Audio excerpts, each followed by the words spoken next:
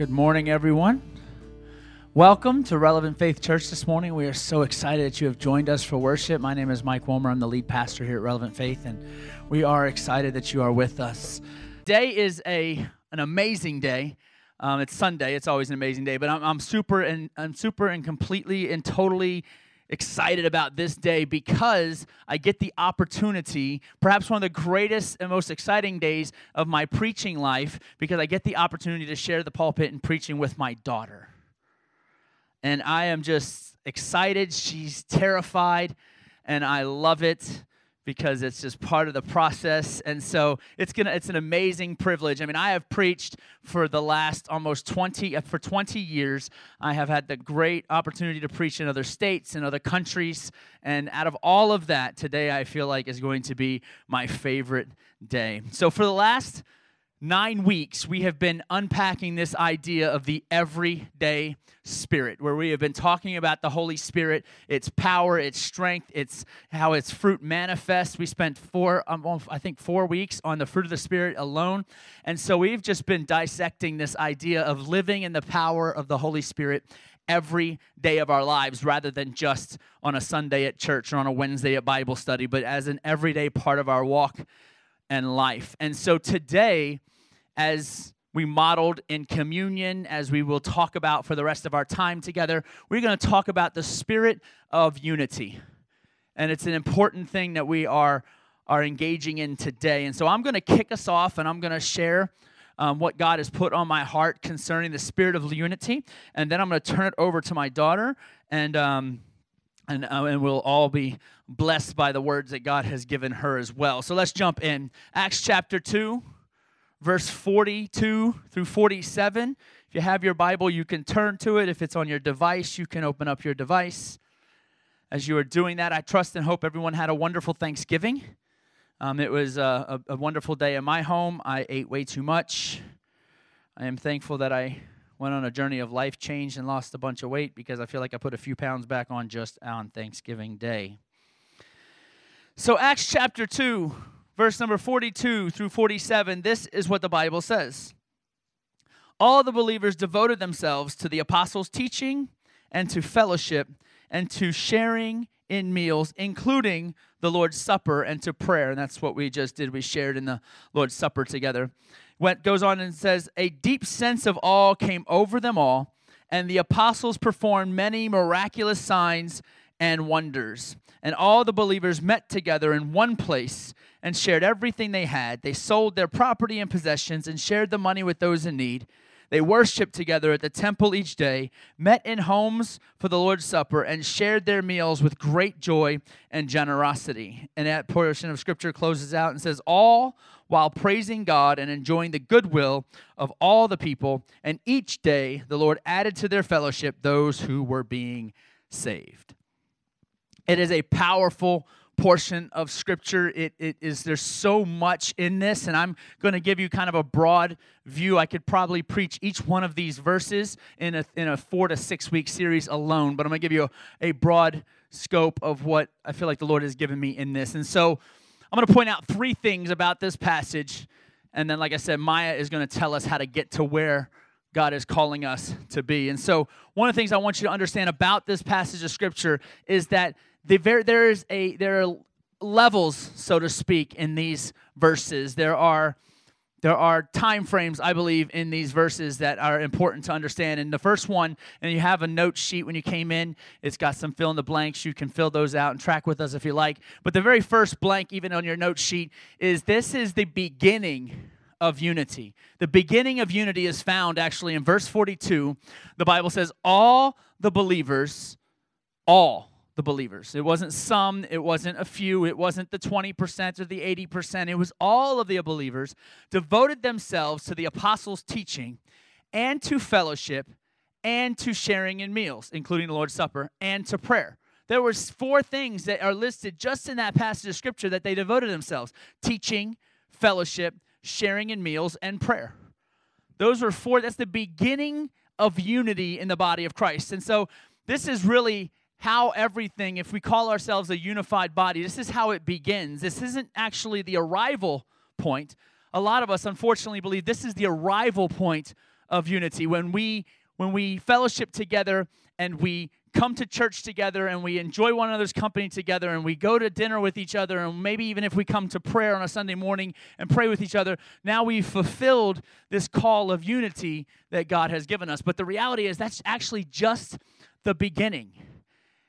And so it's actually a whole lot like the tithe. Like we talk about the tithe in this church and we believe the tithe, and that's really just the beginning of giving. That's just the beginning of generosity. If you look at the Old Testament and the law that it says that when you add it all up as to what the Israelites would give would almost equate to be 23 to 27% of their income, not just 10.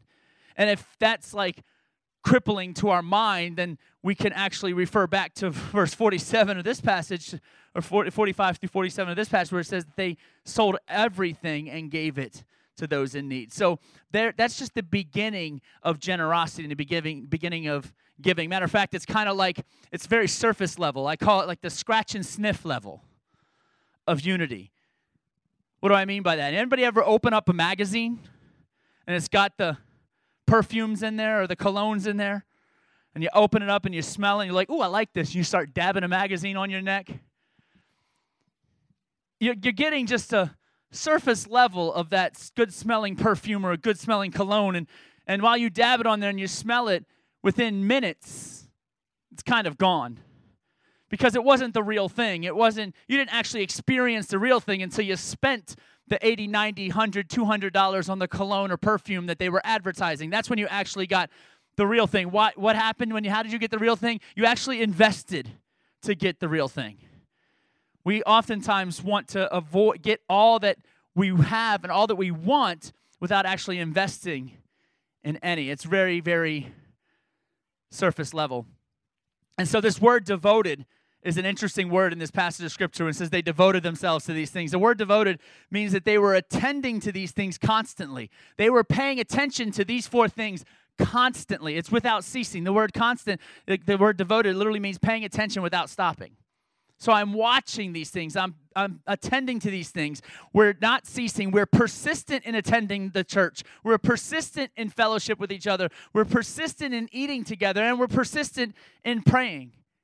And this is just the beginning of unity. This isn't arriving in that space. It's just the beginning. What does it say next? The next thing that you see in that passage of Scripture in verse number 43, the Bible says, a deep sense of awe came over them all, and the apostles performed many miraculous signs and wonders. See, when you begin with unity, as in verse number 42, signs and wonders will follow that unity. Signs and wonders will follow that unity. Here's the challenge. We talk about it all the time in the Western theology of church is we don't see God move the way he does in other places. But I would also suggest as the body of Christ, we're not unified like they are in other places. I have had the glorious opportunity to preach in different countries, and the unification that happens in the body of Christ is, I believe, a big part, not the only part, but a big part of why they see God move in signs and wonders. And what's interesting, there's a couple of words I'm going to point out in this passage of Scripture, but it's really interesting because in the King James Version, it uses the word fear. So it says a deep sense of fear came over them all. The New Living Translation uses the word awe. The reality is it's actually neither one of those are a great translation for that word. Because we think about fear as something we're scared of, and we think about awe as something we respect and we reverence. But the reality is that word has a different meaning. It's actually a kind of a combination of the two. There was such a sense of the holiness of God that all they wanted to do was please him, and there was a healthy fear. That actual word fear is the Greek word phobos. It's where we get our English word phobia. It was a healthy fear, although I don't know that all phobias are actually healthy fears, to be honest with you. Folks that are scared of the air, kind of counterproductive to living life. You know, how many of you are afraid of spiders? Who in here freaks out to a spider? So that's you realize that's irrational fear. right? That's what phobias are. Phobias are all irrational. We build them up in our minds to be something. I mean, how many of you are afraid of heights? Right? It's an irrational fear. I get the fear. I get why it's there, and I'm not saying it's not illegitimate, but it's kind of irrational to have these fears of things that really that in themselves can't harm you. I have a spider who likes to hang out in my shower, and I just chill and leave him be. Some people think I'm nuts for that. He's a daddy long legs. He likes to hang up in the corner. And so to me, it's like, no big deal. But so that's where this Greek word phobos is where we get the English word phobia. So there's this healthy fear that's like, I'm kind of scared, because I want to please the Lord, and I'm kind of scared not to. Not in a I don't want to burn in hell kind of fear, but I really I want all that God has for me, and to not please Him means I'm incomplete in what His plan is for me. And so it's kind of like the actual same word is used when the Bible describes the demons that tremble at His word. The word tremble is the same word that is used by Luke in the book of Acts when they talk about a deep sense of awe came over them. He says that there was such a deep sense of awe that they wanted to please the Lord in such a way that signs and wonders followed their unity. So let's talk about that for just a moment.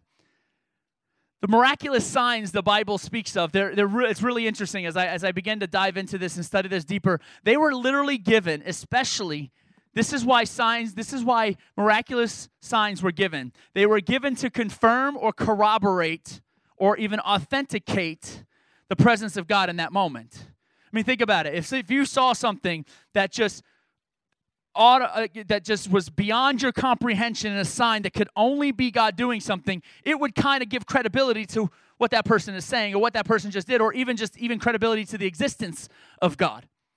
Oftentimes people struggle, the logical thinking person struggles with the existence of God or how it just doesn't seem to make a whole lot of sense. But when you see something like that, or when you hear a story of somebody who was given a death sentence to cancer, yet goes into the hospital and all of a sudden all tumors are gone. That doesn't make any sense. How is that even possible? But it starts to bring credibility and authenticity to the gospel and to what's being preached. And it was something that would happen that was so distinguished that no man could claim it was from them. If you read the stories of even Jesus doing it, He sent the apostles to go and then do it, and even called us today to walk in the same, because the Bible says the same Spirit that raised Christ from the dead is the Spirit of God that lives within you. And if that Spirit lives within you, why aren't we seeing blind eyes open? Why aren't we seeing dead folks raised? After all, it's the same Spirit. And so look at the word one. Look at the comment wonders. So signs, miraculous signs and wonders. And here's what wonders were. Wonders were meant to draw a reaction from onlookers.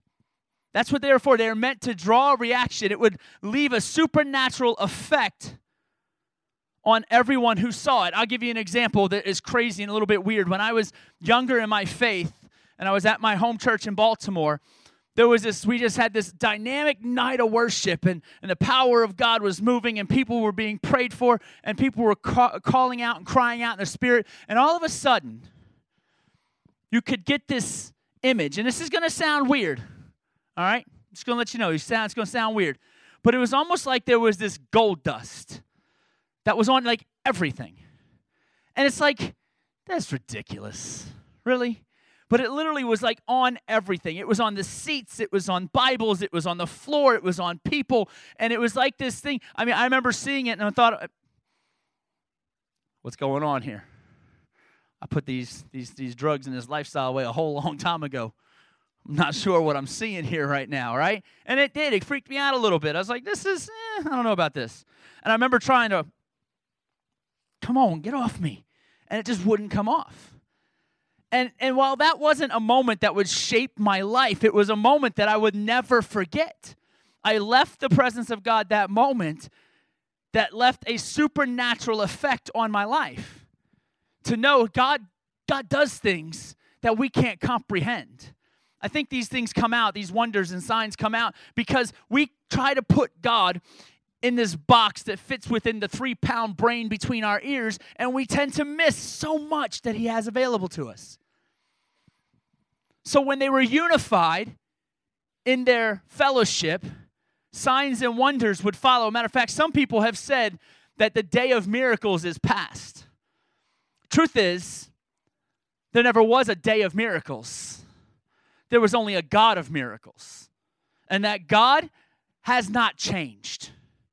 He said, I am God and I do not change in Malachi. And Jesus responded and reflected that by saying, I am the same yesterday, today, and forever. And so if he is a God who heals then, he's a God who heals still today. If he's a God who provides then, he's the same God who provides today. He's the same God that brings signs and wonders today as he did in Scripture.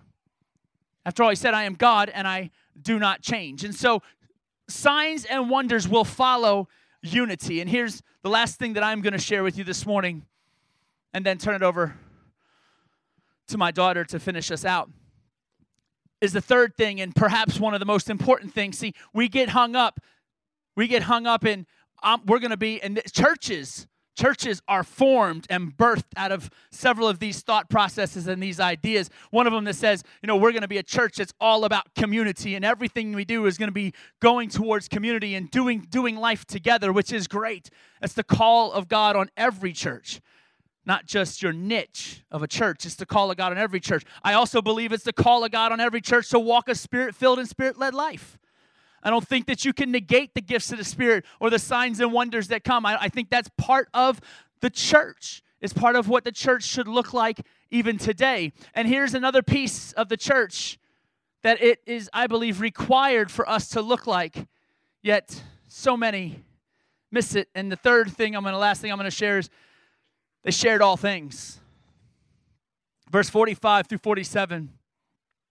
The Bible says, and all the believers met together in one place, shared everything they had. They sold their property and possessions and shared the money with those in need. They worshiped together at the temple each day, met in homes for the Lord's Supper, and shared their meals with great joy and generosity, all while praising God and enjoying the goodwill of all the people. And then he closes out by saying, and each day the Lord added to their fellowship those who were being saved. This passage of Scripture pretty much speaks for itself. I don't need to expand on it too much, but it breaks down the depth of unity in Christ. If there is a need among us, then among us we should provide that need. It doesn't make a difference what it is.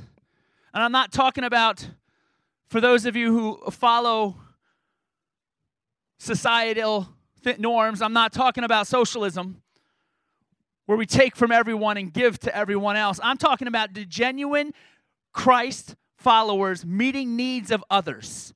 Every one of us at some point in time can probably relate to when we had a struggle in our life, whether it be a financial one, a provisional one, a health one, a mental one, a physical one, whatever the case is. And there's always has been, or at least I hope there has been, someone to step up and help you in that struggle. The church is called to step up and help one another in that struggle. This is what the New Testament church looked like. They sold everything and laid it at the feet of the apostles. Why? So that everyone's needs would be provided for. Now, I'm not asking you to sell your house, to sell your car. I'm not asking you to give everything you own so that everyone else in the world is provided for. But what I am asking you, and what I am teaching you from this passage, is that you have to have a heart of generosity that's open to others. Oh, you need a home, you need a place to stay? Well, okay, if I don't have a place to stay in my home, maybe it doesn't fit into my home, but you know what? I have a wallet that has a couple $100 in it, and I could put you up in a hotel for the night. Or, you've struggled and you've lost your job and it's Christmas time and they really want to just be able to give your kids a special time at Christmas. You know what the church should do? Provide for it. And this isn't popular preaching, I know, because now I'm talking about your stuff. I'm talking about your money. I grew up in New York as my high school growing up, and share a little, part of my pre-Jesus. This is pre-Jesus, so don't judge me. I used to listen to this hip-hop band, this group, who at the time was perhaps one of the greatest hip-hop groups in the history of the world. They went by the Wu-Tang Clan. And they grew up, and not actually too far from where I grew up. I don't partake in that any longer. It's not valuable for my soul. But there was a phrase that he uttered, and I will make it very, very G-rated. I would make it that way even if kids weren't here. But it's very G-rated. But he says basically that people are so stingy, they're so worried about self that they have short arms and deep pockets. I'm going to let that sit on your head for just a minute. They're so stingy, they have short arms and deep pockets. What's that mean? That what they own is at the bottom of their pocket, but their hands are too short to reach it, to give it to someone else. So here's the reality when it comes to these things. We are called to share life together.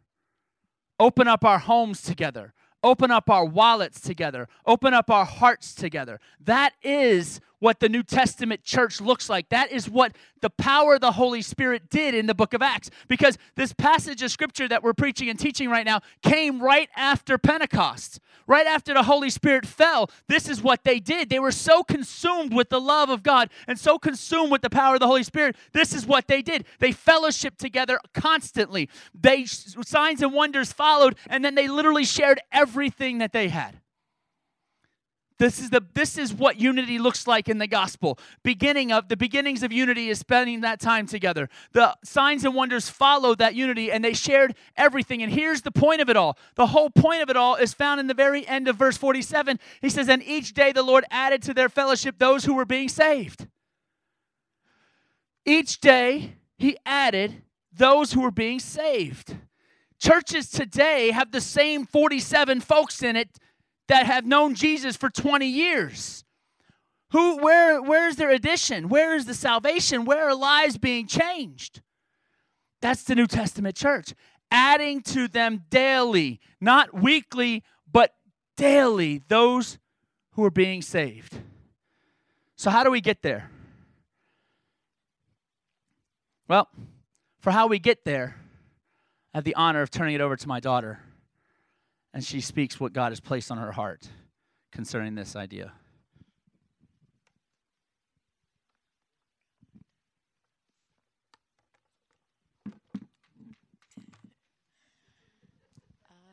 Okay. Hi. Wow, I'm very, very nervous to do this. Okay. Okay. So I really have like two main reasons why I feel like this is important. So the first one is societal reasons. So we live in an extremely divided nation.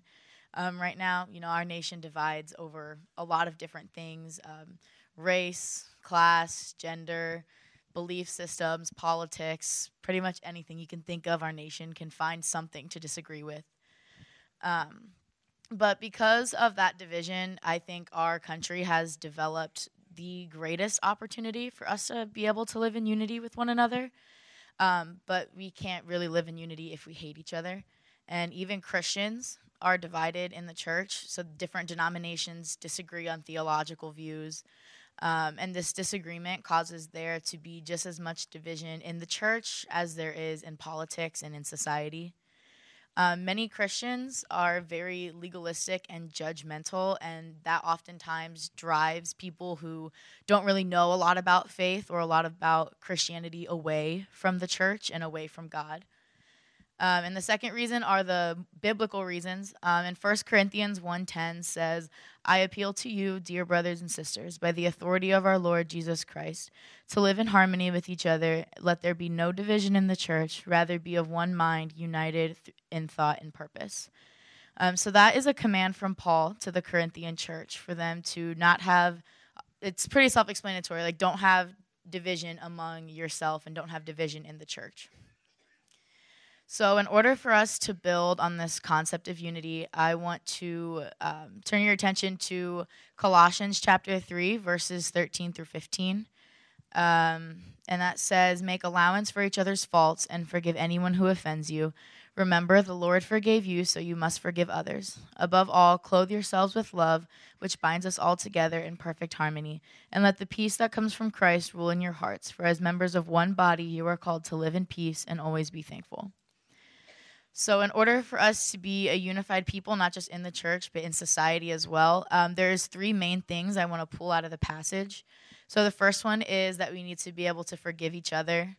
The second one is we have to love each other. And the third one is we have to allow a change to take place in our hearts. But we can only achieve this if we do it through Christ. So my first point is forgiveness. Verse 13 says, make allowance for each other's faults and forgive anyone who offends you. Remember, the Lord forgave you, so you must forgive others. So when the Bible says to make allowance for each other's faults, it's saying that we should have patience and endure with others and their mistakes that affect us. Paul is saying that we have to forgive people. He's suggesting that we show favor and extend grace that cancels out the debt of their mistake. No one's perfect, and if we don't forgive people, then what are we really accomplishing?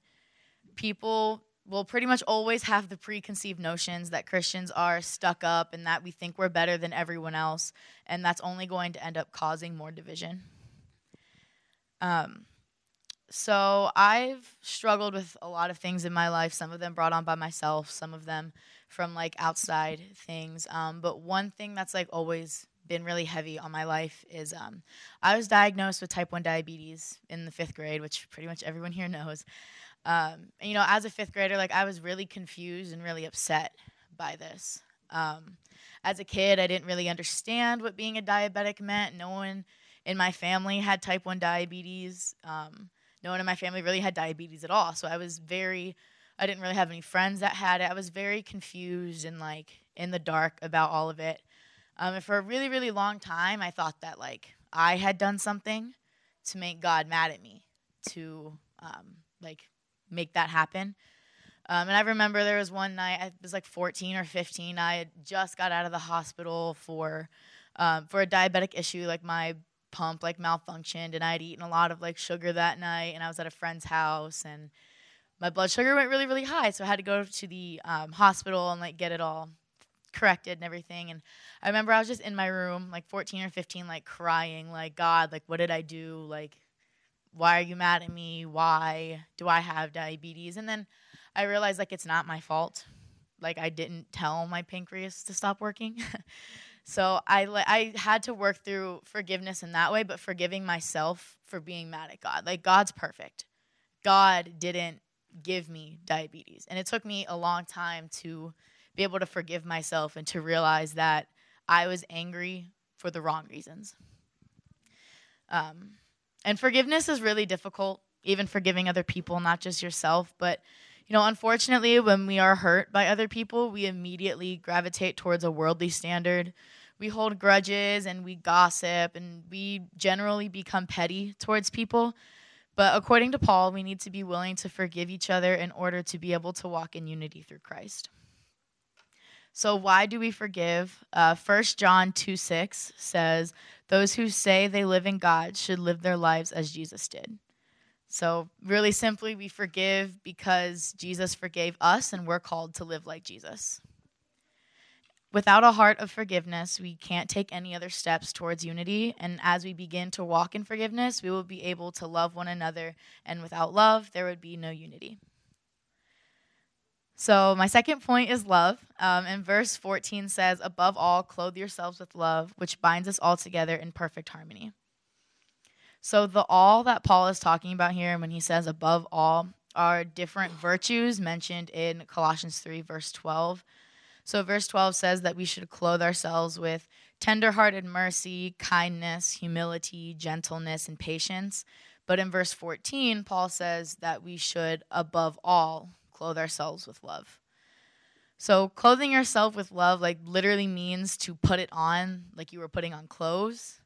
So, in the morning when you're getting ready, you put on your shirt, your pants, your socks, you do your hair, all of that. But you're not really ready to leave until you put shoes on.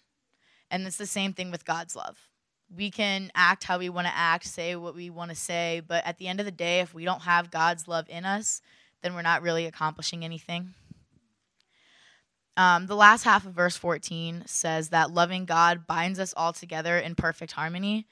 And that's the definition of biblical unity, is all being together in perfect harmony. And the words binds and perfect in this verse mean to be united together in spiritual perfection without fault. By showing God's love to others, we will be able to live in perfect harmony and be unified as one body. Perfect harmony isn't everyone being perfect, though, because that's not possible, but it is making allowance for mistakes and extending grace towards others. And love transcends all differences, no matter who you are, what your background is, where you come from, what language you speak. Love is understood and felt by everyone. Paul has taught us that in order to live a life of unity, it is necessary to forgive one another and love one another. And neither of these things can happen without there being a genuine change in your heart. So the third thing I want to take away from this passage is change. In verse 15 says, "Let the peace that comes from Christ rule in your hearts. For as members of one body, you are called to live in peace and always be thankful." So the peace that comes from Christ living in our hearts will lead us to a change in how we view other human beings, a change in how we think, and a change in how we treat people in general. So James Baldwin said, not everything that is faced can be changed, but nothing can be changed until it is faced. So until we face the issues of racism, sexism, classism, cultural fears, just cultural unawareness, our society can't change them. Our country has always been divided on some level, but nothing's really revealed that division, like several events that have taken place recently, and they continue to de-escalate the progress towards unity. These events have provided perhaps the greatest opportunity to bring change than in any other time period. The church has a potential everyone has a potential to impact everyone. With social media and technology being the way it is, you could reach people all the way across the world and not even know it. And that should be motivation to show people the love of Christ. That should be motivation to, display God's love in our everyday lives. God doesn't make decisions based on age, religion, race, culture, background, or sex, so why should we? Why do we think that we can go above God and decide, well, this person doesn't look like me, or they don't act like me, or they hurt me, so they don't deserve for me to show them God's love? God loves everyone just the same. He loves the murderer as much as the worship leader, and the prostitute the same as the pastor. And if God doesn't judge us based on those things, then why do we judge each other? We need a change in our hearts and our mindsets to love everyone just as God has loved us.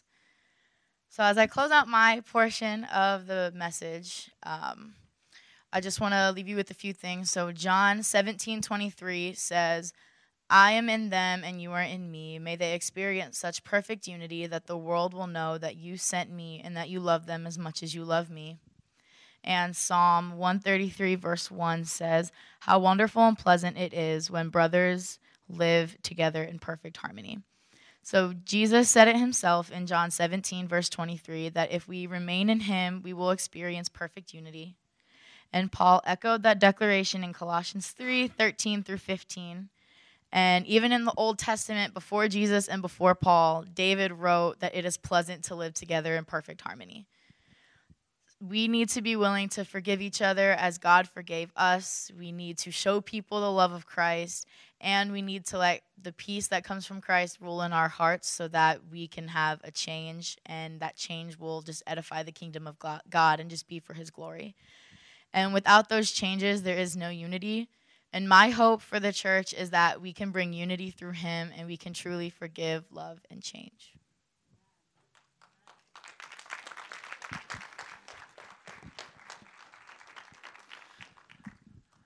There's so much richness and so much power in the idea of what the church is called to be, to live in this spirit of unity. And then I believe that is a great practical how to make it happen today. How does that work today?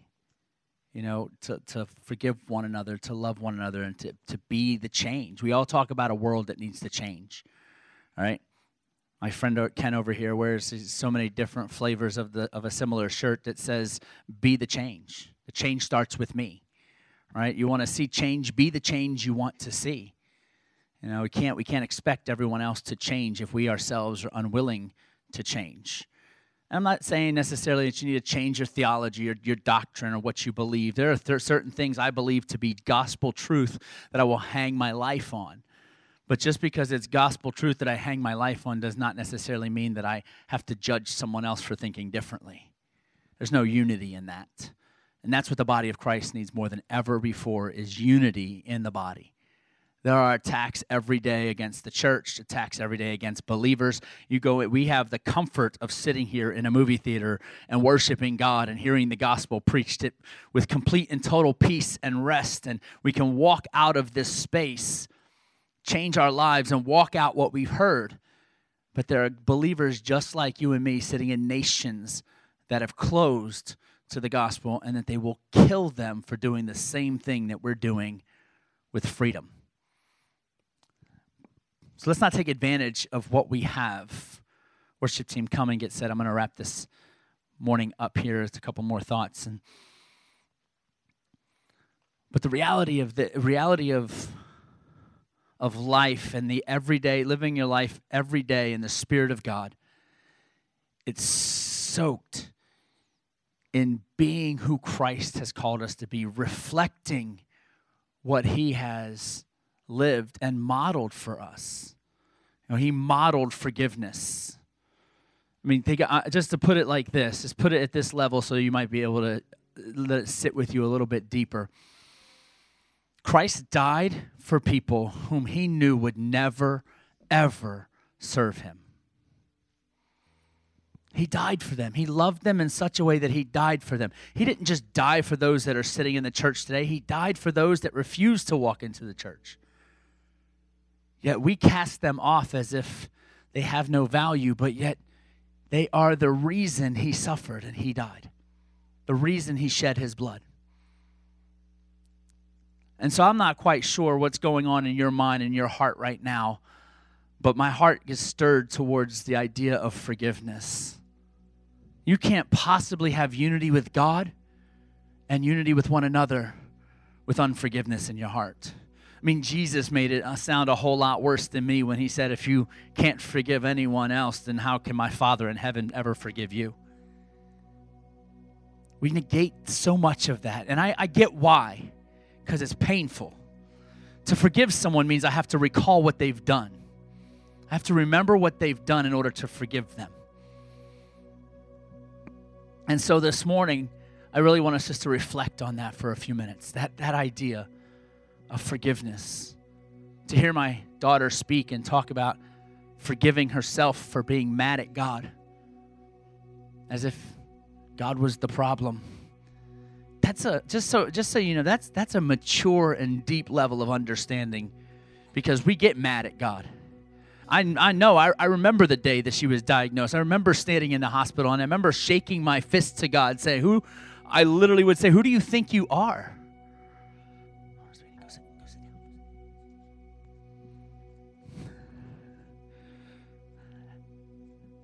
And so I remember that day. I remember being angry with him, frustrated with him, then realizing my anger and frustration is pushed in a wrong direction.